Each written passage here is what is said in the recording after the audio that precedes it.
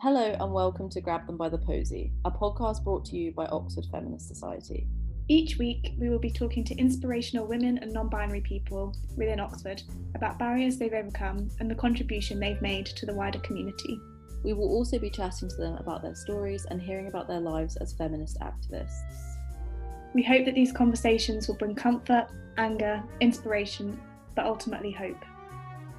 I'm Kate, she, her, and I study developmental haematology as a postgrad student, and I'm also at Teddy Hall. I'm Ruth, I use she, her pronouns. I study English at Wadham in my second year. So grab yourself a cup of tea and let's have a conversation.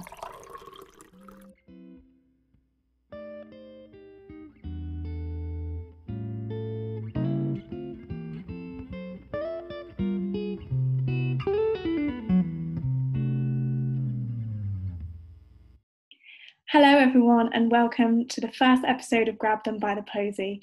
Thank you so much for joining us. We're so excited about this podcast series and it's an absolute pleasure to bring this podcast episode to you. Why I stopped talking about race at Oxford University, white fragility and internalised racism at Oxford University, an interview with Melanie Onovo. Following the horrific murder of George Floyd at the hands of the Minnesota police officers, millions of people around the world took this to the streets, their computers, even to the dinner table to demand an honest conversation about racism in the 21st century and pledged to be informed, active allies for Black and minority communities. We know these issues cannot and should not be reduced to one abhorrent incident. Only now is it formally being acknowledged that the subjugation of Black and ethnic minorities we see on our screens is the direct legacy of colonialism and imperialism. But despite the fact that people are literally dying because of the failure to address these issues properly and take active steps towards restructuring the attitudes and logistics of our society, many white people still struggle to discuss this and acknowledge their own privilege and the tangible ways in which we have benefited as a result of this inequality. We hope to offer a safe platform through which to hold conversations like these. Our first inspirational woman of Oxford is Melanie Onovo. Melanie is a second-year history and politics student at Christ Church College. Since being at Oxford, Melanie has been awarded a Christ Church Prize Scholarship for Outstanding Academic Potential. She has also held the positions of both Secretary and Treasurer for the Oxford Union and is an Oxford Blue University rugby player. More recently, Melanie has built her own YouTube community, The Truth of the Matter, which platforms the voices of marginalised communities and fosters genuine allyship to challenge and combat the deep-rooted racism and prejudice in the world without fear. Specifically, Melanie has addressed the racial abuse she experienced at Oxford University, a conversation which we are privileged to discuss today. Melanie is an inspiring woman of Oxford, and this is her story. Hi Melanie, and thank you for joining us today. We're really excited to have you. This podcast is brought by me, Kate, and Ruth. So I thought, Melanie, if you could just, because a lot of people who are listening to this might not know you outside of your YouTube channel, would you be able to just introduce yourself, like what you study, where you're from? I'm Melanie Onovo. I study history and politics at Christ Church. I am a second year, but I had to suspend my studies on medical grounds. I'm from East London, Borough of Newham, which is one of the most impoverished in the UK. I went to a state comprehensive and yeah, that's me. So in terms of like where you went to your state school then, was that a completely non-selective school? So I went to a non-selective school for secondary school, then got quite good GCSEs and went to a selective state school called Brampton Manor.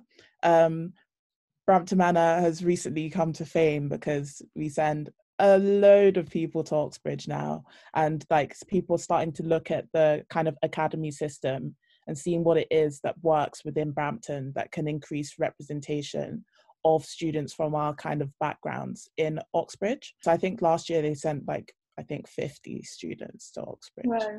Yeah, like a load. Like I think in my year it was 25, so I think about 20 to Cambridge, 5 to Oxford. But since then it's completely grown and it's really exciting to see. What do you think that they're doing that's getting so many people into Oxbridge?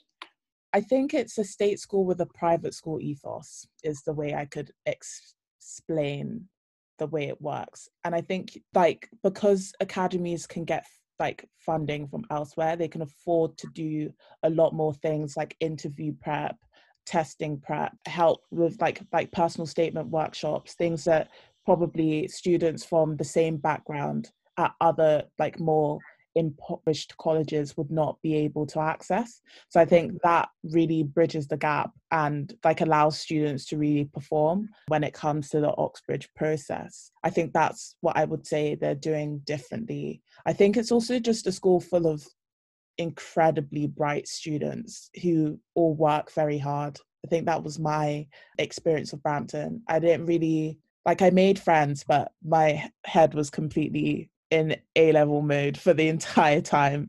And a lot of students were like that. It wasn't a weird thing to have no friends. But yeah, I think that's what they're doing that is working. And the head of sixth form is very dedicated. He went to Cambridge and just cares so much about how the students do, like invests unbelievable hours into his job. And I think it really does make a difference, having someone like him leading the sixth form. That's such a like positive story. And so like because of all that, did you feel like, I imagine you were probably told from quite early like, oh, you should consider applying to Oxford, or like not told, but you would have been made aware that you had the option and you'd be supported? Because I know a lot of people who apply feel like quite nervous about it and they're thinking like, I'll never get in. Did you feel quite empowered to apply to somewhere like Oxford? I felt incredibly empowered. So it's quite weird. I actually had, like, my dream was to study in the US, actually. I wanted to go to Yale, and I was on like a kind of scholarship program that like that kind of funded my tests and allowed me to apply to like the US. But like the contingency was that, so the way the scholarship program kind of worked is like your US options supersede your UK options. So say I didn't get into Yale, maybe I got into Bowdoin College, which is still a good like liberal arts college.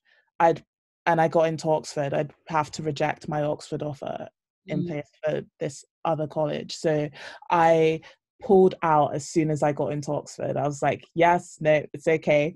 Like maybe the US for masters, who knows? But yeah, I'm definitely going to Oxford. Like, but that meant like it took the pressure off when I was actually applying to Oxford, because I was like, I'm going to the US at this point. I didn't overthink the Oxbridge process. It was like, okay, prep for tests. Okay, what college do you want to go to? Oh, that one's really rich.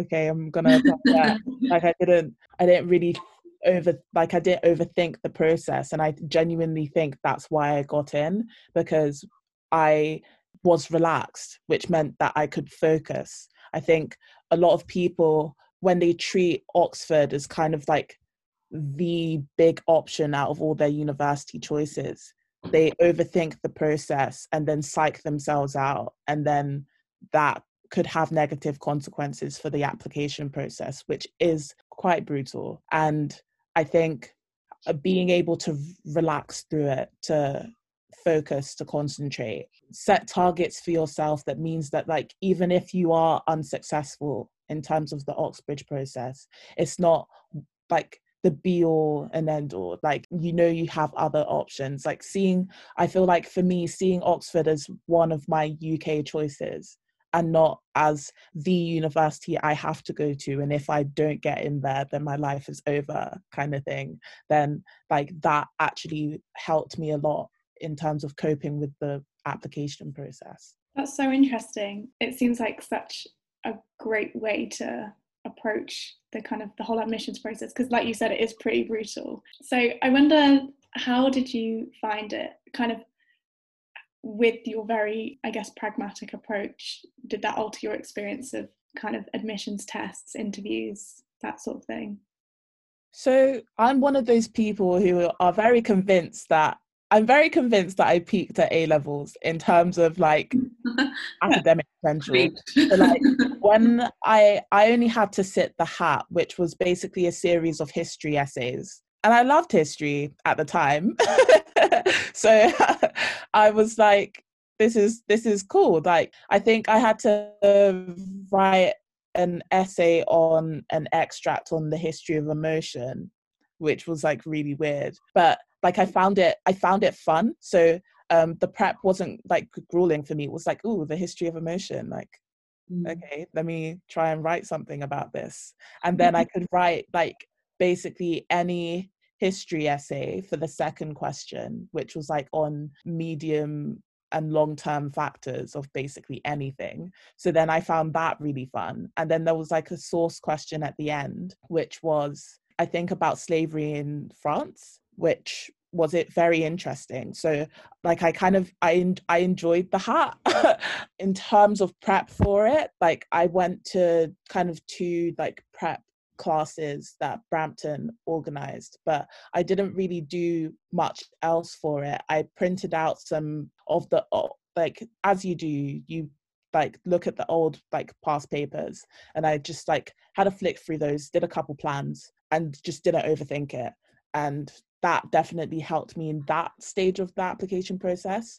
Getting to interviews, I won't lie to you, that was a bit more intense. It's hard, like once you're there, you're like, whoa, especially being from where I'm from, like now it's becoming more normal to have like people from my background at Oxford and Cambridge, just because of the way Brampton is churning out these students that are getting into Oxbridge. But at the time, it's like I didn't see Oxford as a place that people like me went to or could be a part of. So to be there was really overwhelming. And I was like, and I don't know if any of you guys have been to Christchurch, but like it's such a, I don't know, it carries this gravitas. Like it really, like it's intense just standing like there in Tom Quad and like just taking in the scenery. I was like, okay, this is real life. Got to grind. So I actually went to the library and just sat in the library, did some prep for the interview, and was like, what happens like, what happens. So yeah, I thought my politics interview went quite badly, actually.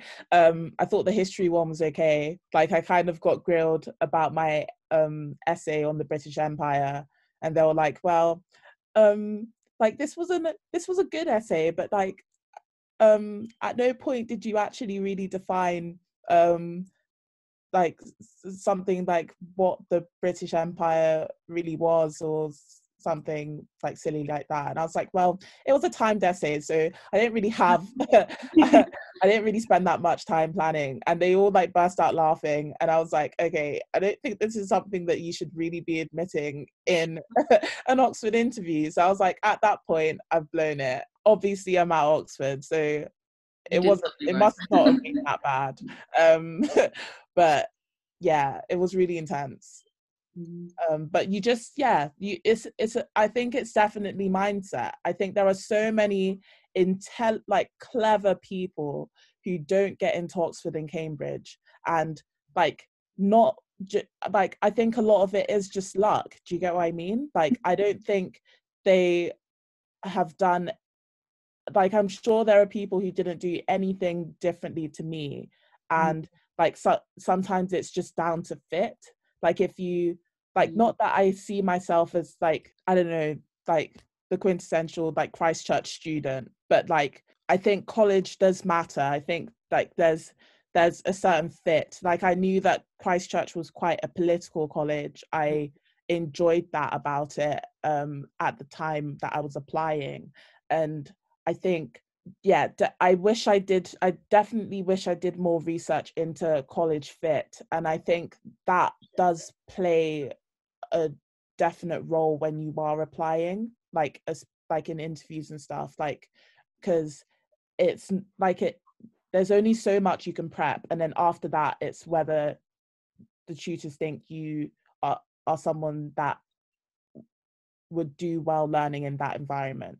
And as we've like said, like different colleges have different identities, and I think that it does play a part in like whether you could be successful at interview. Like I might be wrong, but like I felt like I at interview, I felt like I was a good fit, and I felt like I could see myself at Christchurch. And then I think that played a role in how confident I was when walking into interview, which I think does make a difference. I think if you walk into a college and you're like, I don't see myself here, then that's already a problem from the off. And like it's less it's less likely to go well if you don't have that confidence going into the interviews. So I was going to ask, obviously this is a little biased, and I'm not at Christchurch, and I did open application for my postgrad, so I didn't look into it. But were you like, obviously you said so many reasons why you thought Christchurch would be a good fit, and in many ways it sounds like it was, or you were a good fit for them, they were a good fit for you, whatever.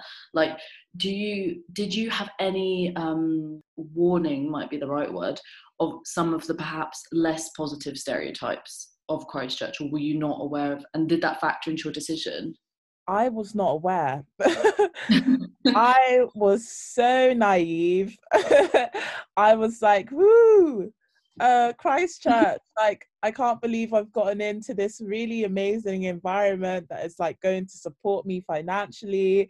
I was like, I'm finally breaking out of the shackles of poverty by being in this place that can really provide for me. And whilst they have, like, my scholarship from Christchurch has changed my life. Like, I was living on a mattress at home, and now I have a bed because I could afford a bed, and like I could afford a phone, I could afford a laptop that I use to do my degree. Like, these are all things that changed my standard of living by being a Christchurch student.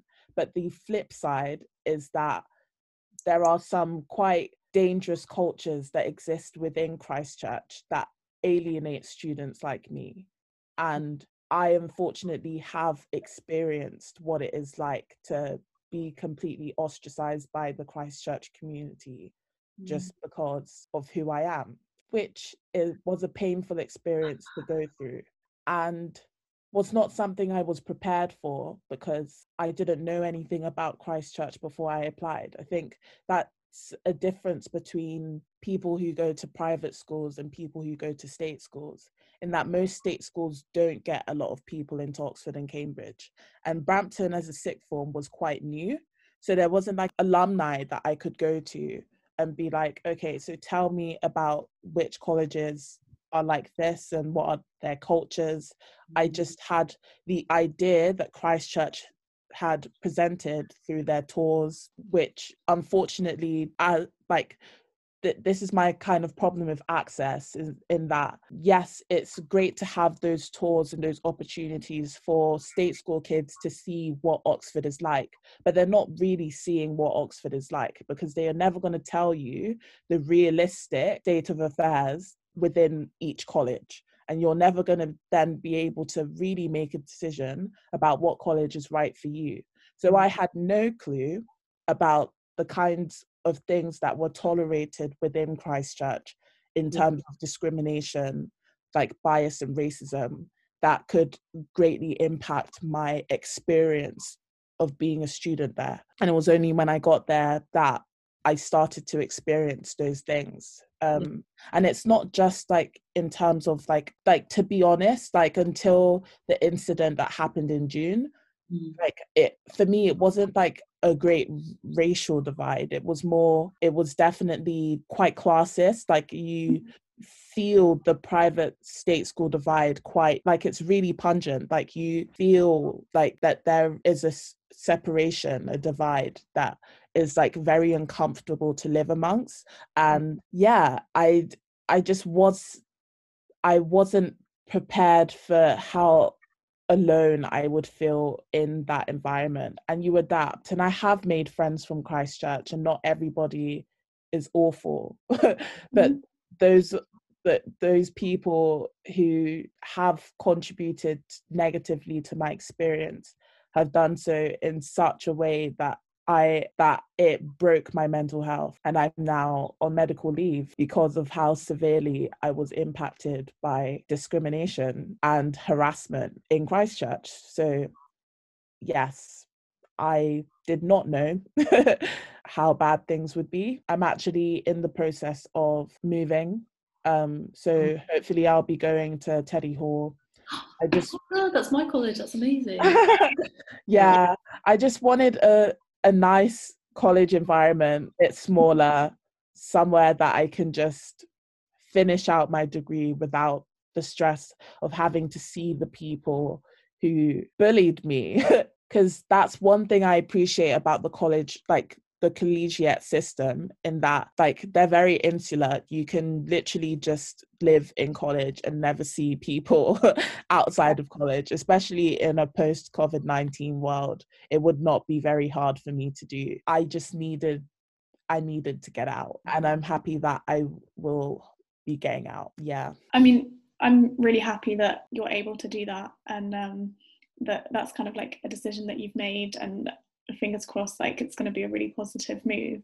But I'm also kind of wondering, like, was there any talk about the people that bullied you and racially abused you, of like them getting kicked out of the college as a kind of disciplinary move? If possible, in addition to Ruth's question, could you potentially, if you feel comfortable, like kind of tell us what sort of time scale this happened over, and like, did you know these people, like, just for a bit of context? And then, like Ruth said, as a result, did anything happen? So, like, for people that don't know, I'll just explain what happened.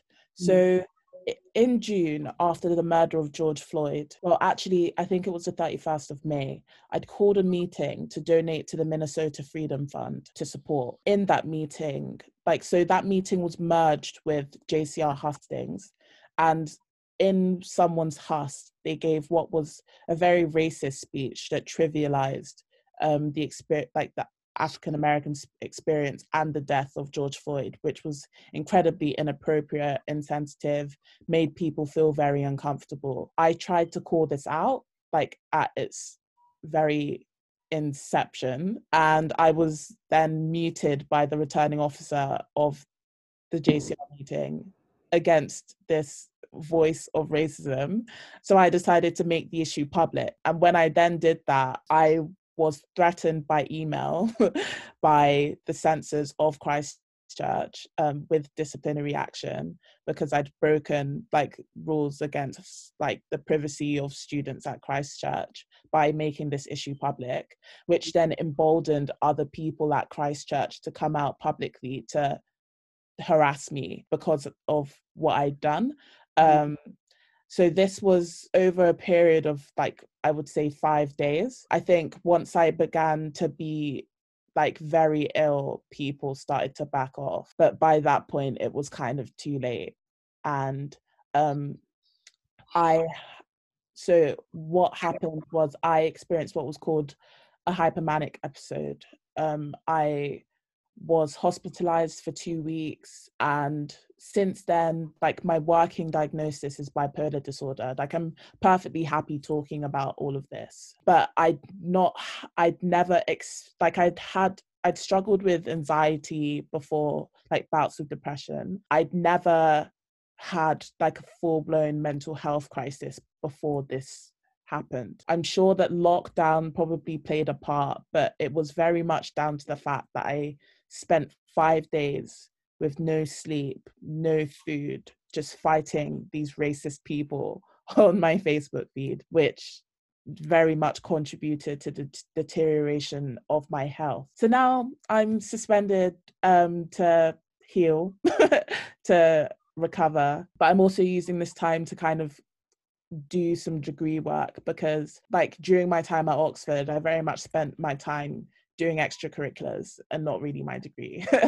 And like, I feel like I want to use what was a bad experience to kind of revamp my degree and come out of this having done something meaningful, because it's not the ideal situation. I'm not really in the monetary position to be able to take years out of Oxford and be fine. Like, I'm not. Like, I'm in the process of applying for hardship, but like, which is, I'm grateful is available, but in terms of having to be forcibly rusticated and live at home and have my mum support me. Like, these are things that are very difficult and have made my life very difficult, which wasn't really taken into consideration when I did have to rusticate, and is quite like it's difficult. But yeah, that's the situation. In terms of punishment, there was an investigation which is now concluded, and only into the girls who were involved in the creation of the speech and like the giving of the speech. Not any of the people who harassed me. They were never investigated. They just got to go on with their lives when I did not have that luxury. And yeah, that is it. As in, nothing has been done. That's it. There was an investigation into 2 people, which came to nothing. I'm now having mediation with those 2 people. I don't really see why, because yes, I made the issue public, but those people who were involved in giving that racist speech, they didn't harm me personally. They caused harm to everybody who had to be present to hear that racist speech. Like, they caused harm to the Black community, to George Floyd's memory, by giving that awful speech. So if, like, I don't see why me individually should have to be doing mediation with these people, especially when the people who actually harassed me and caused the situation that I'm in do not have to go through mediation, are not being punished in any way, moving on. So yeah, that's it. Do you think they're doing that mediation? I make sense from what you're saying that maybe the college wants you, obviously I don't know how much you can say, but the college wants you to do this. It sounds to me like that, I don't know if you agree, sounds a bit like kind of you're doing them a favour by helping them assuage their guilt. If you know what I mean. Not that you are going to do that, but it sounds quite self-serving to me, like a white person feeling guilty for saying something that was incredibly insensitive, and it's like, oh, this will all be washed away, Melanie's going to accept your apology, which is like, this isn't about how you feel, this is... Yeah, that's exactly how I feel. And I'm going to use the mediation session to voice that. And I don't want to be perceived as the person who is rejecting the resolution of the situation. I'm going to do it Christchurch's way, and then tell them why this is the wrong way, and see if they want to do anything about it after that point. Because I think I'm also doing them a favor by moving. Like, I think, to me, I'm a nuisance by bringing this all to light, by doing things that were harmful to their reputation. I'm a nuisance. So yeah, everything that has happened has been very much like self-serving, like Christchurch wanting to protect Christchurch and not really giving a damn what happens to me. Was the decision to rusticate is that, I think that's what it's called, was that your choice? Or I mean, it was eventually my choice. Like, I realized that I was incredibly ill and could not continue my degree in that state. There was a lot that happened that, like, if I had made the choice that I wanted to finish my degree, I would not have had that choice. And were any of the staff that reached out to you, I guess because from a welfare perspective, I can imagine they would have been worried, or they certainly should have been. How did you feel the staff in general supported you or didn't support you? Or I didn't feel like they supported me. They eventually reached out and, like, to be fair to them, like, organized for me to have private counseling. But this was after months of me begging for them to just give me the university counseling service. I think the reason why they didn't, so initially when I asked for counseling, they told me to go to the NHS. And I think the reason why that happened is because they didn't have Black counsellors available.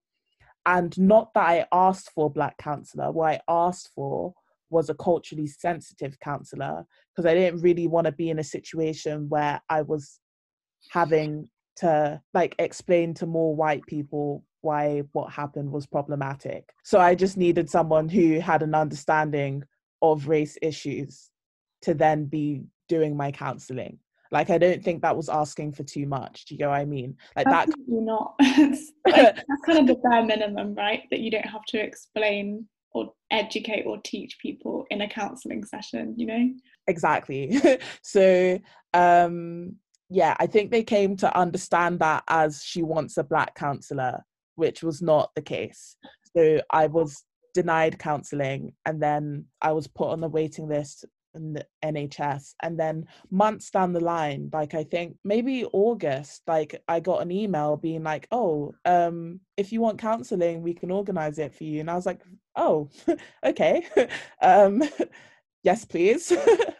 And yeah, I've been having counselling since, which has been really helpful, but really problematic that they didn't really have like counsellors on staff that could help.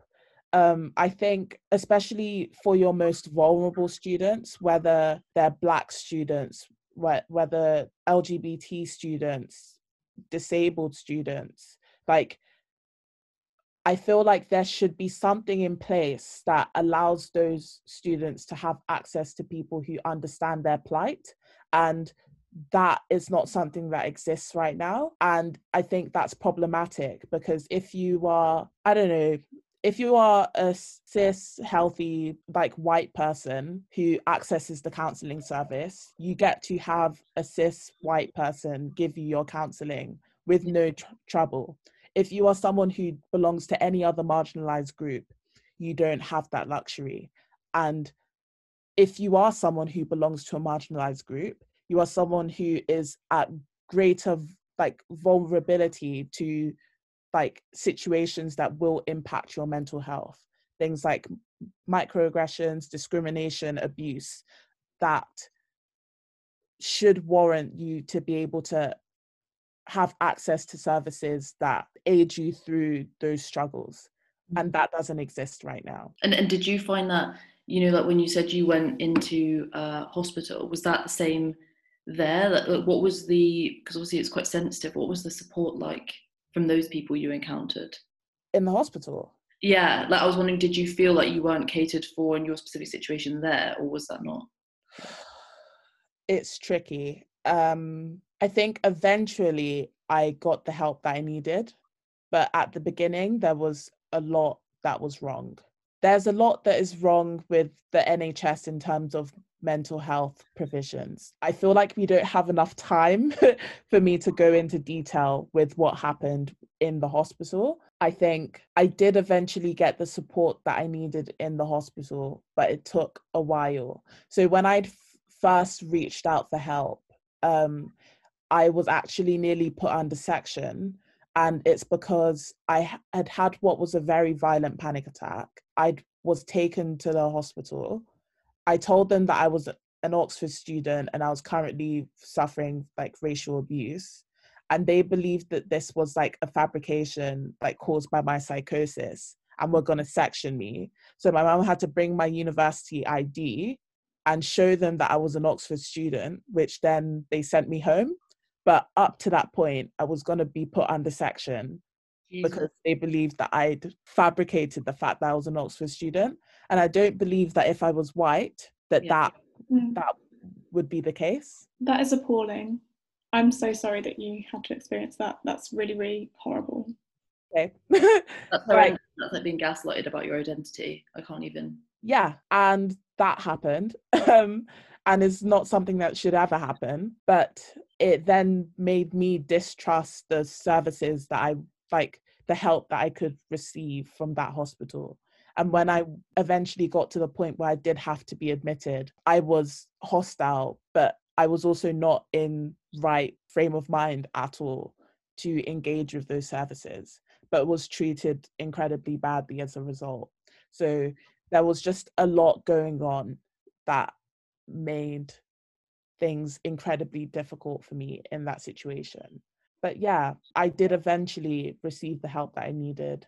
And it also helped that a lot of the nurses were actually Nigerian, and like, I don't know, I could relate to them, talk to them about like my country, like talk to them about my being able to relate to the people who were giving me my care, like, did actually help, but a lot. So I guess that was a positive of that experience. But yeah. That sounds so difficult. And like the way that you can actually just talk about it. So, I mean, I'm sure you feel things, you know, yourself, but the way you can talk about it to us so calmly and articulately is, I don't think I could do that if I'd, you know, been through something like that. That's just incredible. Thank you. Do you feel like the counselling is helping you like process this, like begin to process? Yeah, no, the counseling has helped me talk through. So, like, I'm comfortable speaking about this now because I've already gone through the process of crying about it, being embarrassed about it, feeling shame about it. Like, I've gone through all those processes already, and I'm at a point where I know I'm slowly getting better, and I'm no longer in that incredibly dark space anymore. And I know that in the future, things will get easier for me. So I'm happy to share this experience because I know that there are other people who, even though like they might not have gone through the exact situation that I've gone through, but would have struggled with their mental health and would relate to a lot of the feelings that I have about what happened to me, and like might benefit from hearing my story. So I'm perfectly happy talking about this now, like, because it's over. I think that's what is so amazing and brilliant about what you're doing, is that kind of at every single stage throughout this whole process, you've kind of refused to be silenced. And even now, with your kind of year being suspended, like from what you've told us kind of just earlier, it sounds like you're really kind of, again, not being silenced, not letting this year be something where you kind of are quiet and you actually are using it for something really meaningful, as well as for resting and healing, which is like super important as well. So I kind of wondered if you could tell us a bit about what you're getting up to this year. And I know that your YouTube channel is like super cool, so if you could maybe talk about that a bit, that'd be great. Yeah, so I started The Truth of the Matter kind of in the midst of that massive situation that happened in June. And what The Truth of the Matter does is we like use social media platforms like YouTube and Instagram, and in some, like, sometimes my Facebook, to basically talk about topics that are usually the elephant in the room. So to talk about the uncomfortable topics that people don't like to talk about because it makes them uncomfortable. And beyond that, we also strive to make The Truth of the Matter a platform where people from marginalized communities can really talk freely about their lived experiences without any fear. Because when I needed to talk about my lived experience, I did so with a great amount of fear about the trouble that I was going to be in, about the fact that I was destroying my future, even though I should have a right to stand up for myself in cases of great injustice. And it's something that I feel other people deserve to have access to. So, like, even the video we're doing this week, it's not necessarily about people from marginalized communities. Like, it's just the student community and how they're dealing with the pandemic. But I feel like the reason why it's important is because students have been greatly overlooked when it comes to the handling of the pandemic. And realistically, if it wasn't because like the university and universities everywhere need your money for rent, you would not be at university having to suffer through isolation, to work through the restrictions that are in place. You would not be at university. It would be not for, like, it would not necessarily that it's the easier alternative for everyone to be home, because obviously some people have home environments that are completely like unfeasible environments to work in.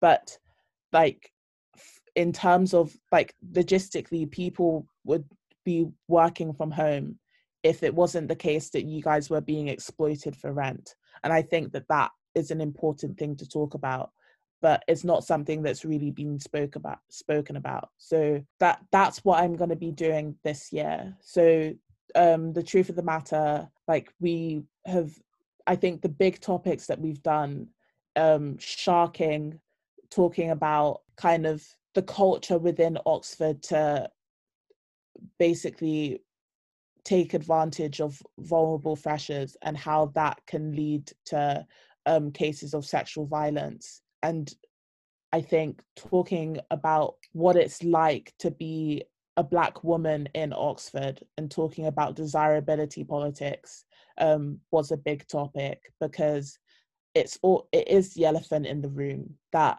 as a Black woman in Oxford, that is an incredibly white space, you do feel undesirable and you are treated as such because you don't fit the archetypal Oxford woman, which, like, you know, is a cis, thin, white woman. And that is something that I thought was the elephant in the room that people weren't really talking about, but is something that really impacts the confidence of like people of color in Oxford when being in certain social spaces, especially when like clubbing culture was around, drinking culture, like it all contributes. So like we're going to continue to host like the kind of hard conversations to, like, no matter how small the platform is now, people are listening, people are watching, and eventually it will reach the right people.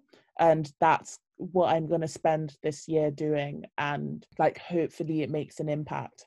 I know the infographics on Instagram are starting to gain some traction, so that is something that we're going to continue to grow, and I'm really excited for it. It sounds super exciting and such an incredibly valuable project. And so basically, thank you for having these conversations. And I wonder if you could just tell us like where to find you on Instagram. And so YouTube is Truth of the Matter, right? Yeah. So the YouTube is the Truth of the Matter, and the Instagram is underscore the Truth of the Matter, one word, underscore. Okay. And you can find us there, and make sure to like and subscribe. It's nice to grow the channel. We're currently on 914 subscribers, but we're trying to get to 1K soon. We just need one more banging video somewhere to push us over 1K. But yeah, thank you. Yeah, I just wanted to say as well, this is a bit niche, but there was something that actually I really enjoyed the channel, but there was something that Melanie shared on, I think it was Facebook, but do you remember that article by Abigail that you shared? About, it was kind of plays into some of the stuff you talked about on your channel about a conflict between term time and home identities, particularly for working class.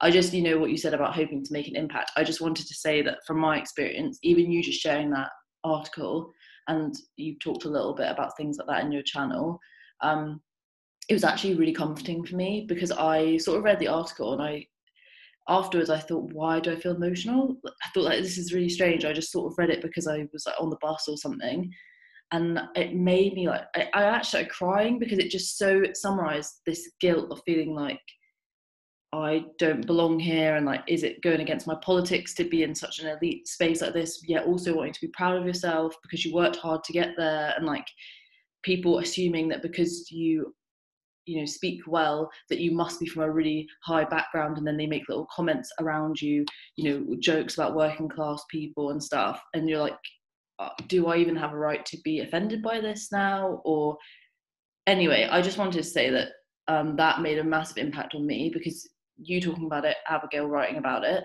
just made me, I don't know how to say it, it like perfectly expressed how I felt, and it made me feel a lot less lonely in that feeling. So I'm glad. Abigail's article, it perfectly tied together all the feelings that I have. Like, it reminded me of a time, like the time that I got my laptop. Like, obviously being a recipient of a scholarship, I was like, I feel guilty for spending this money.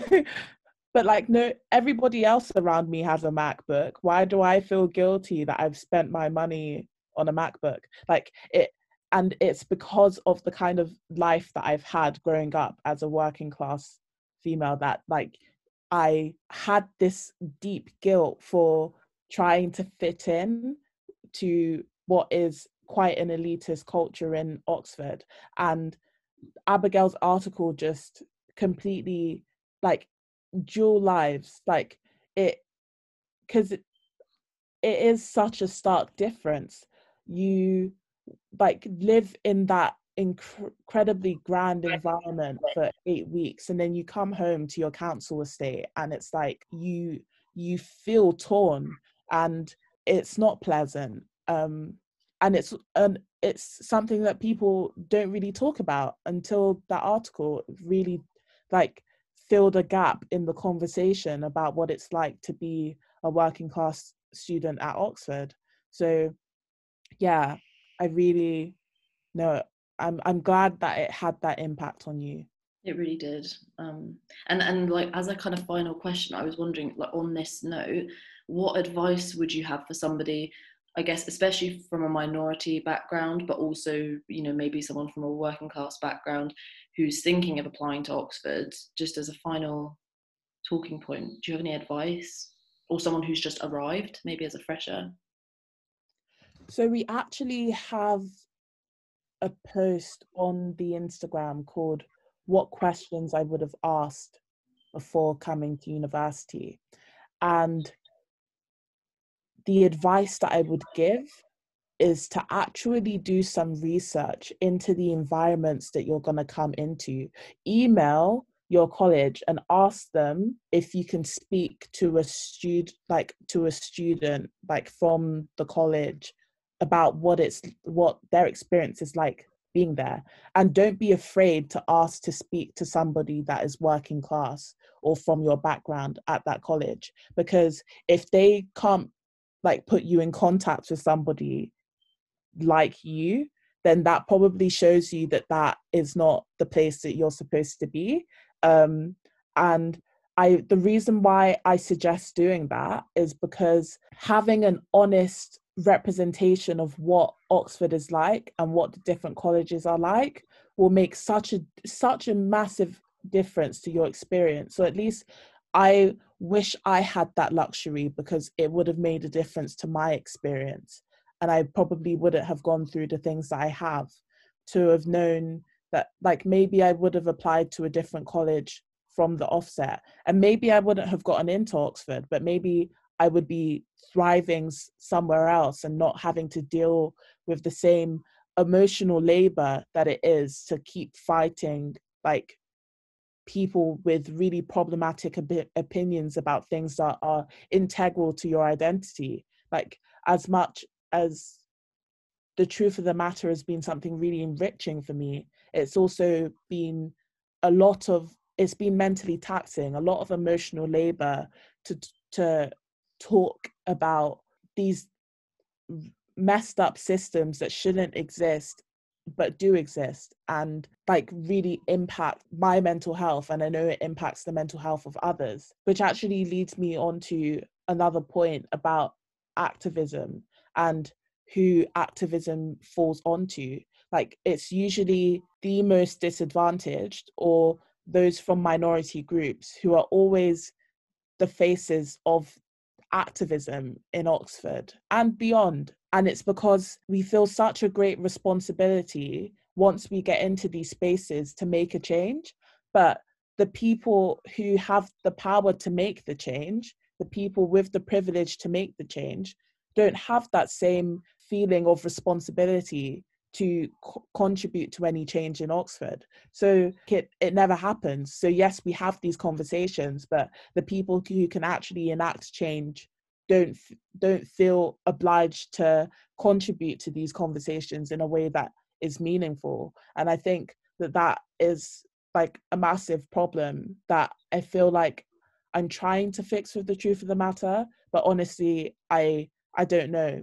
like if the right people are listening or if they will ever listen. And it is something that I do worry about. That's a really important point. Thank you for bringing that up. Sorry, Kate, were you going to say something? No, all I was going to say is I really hope that, I mean, this is a brand new podcast, you're our first guest, but I hope that maybe we can, you know, if this reaches university-wide, we have people from a wide range of backgrounds in the society. Hopefully, just the more your voice is kind of propelled, just to turn the volume up on it, hopefully things permeate. But I totally, I understand to a degree, because I'm not in the same position as you, but it must be so draining. And to be so hopeful is like, it takes reserves of your energy, which is why I guess it's our job as white people to just do our bit, which the onus shouldn't be on you, which I guess is the point of podcasts like this.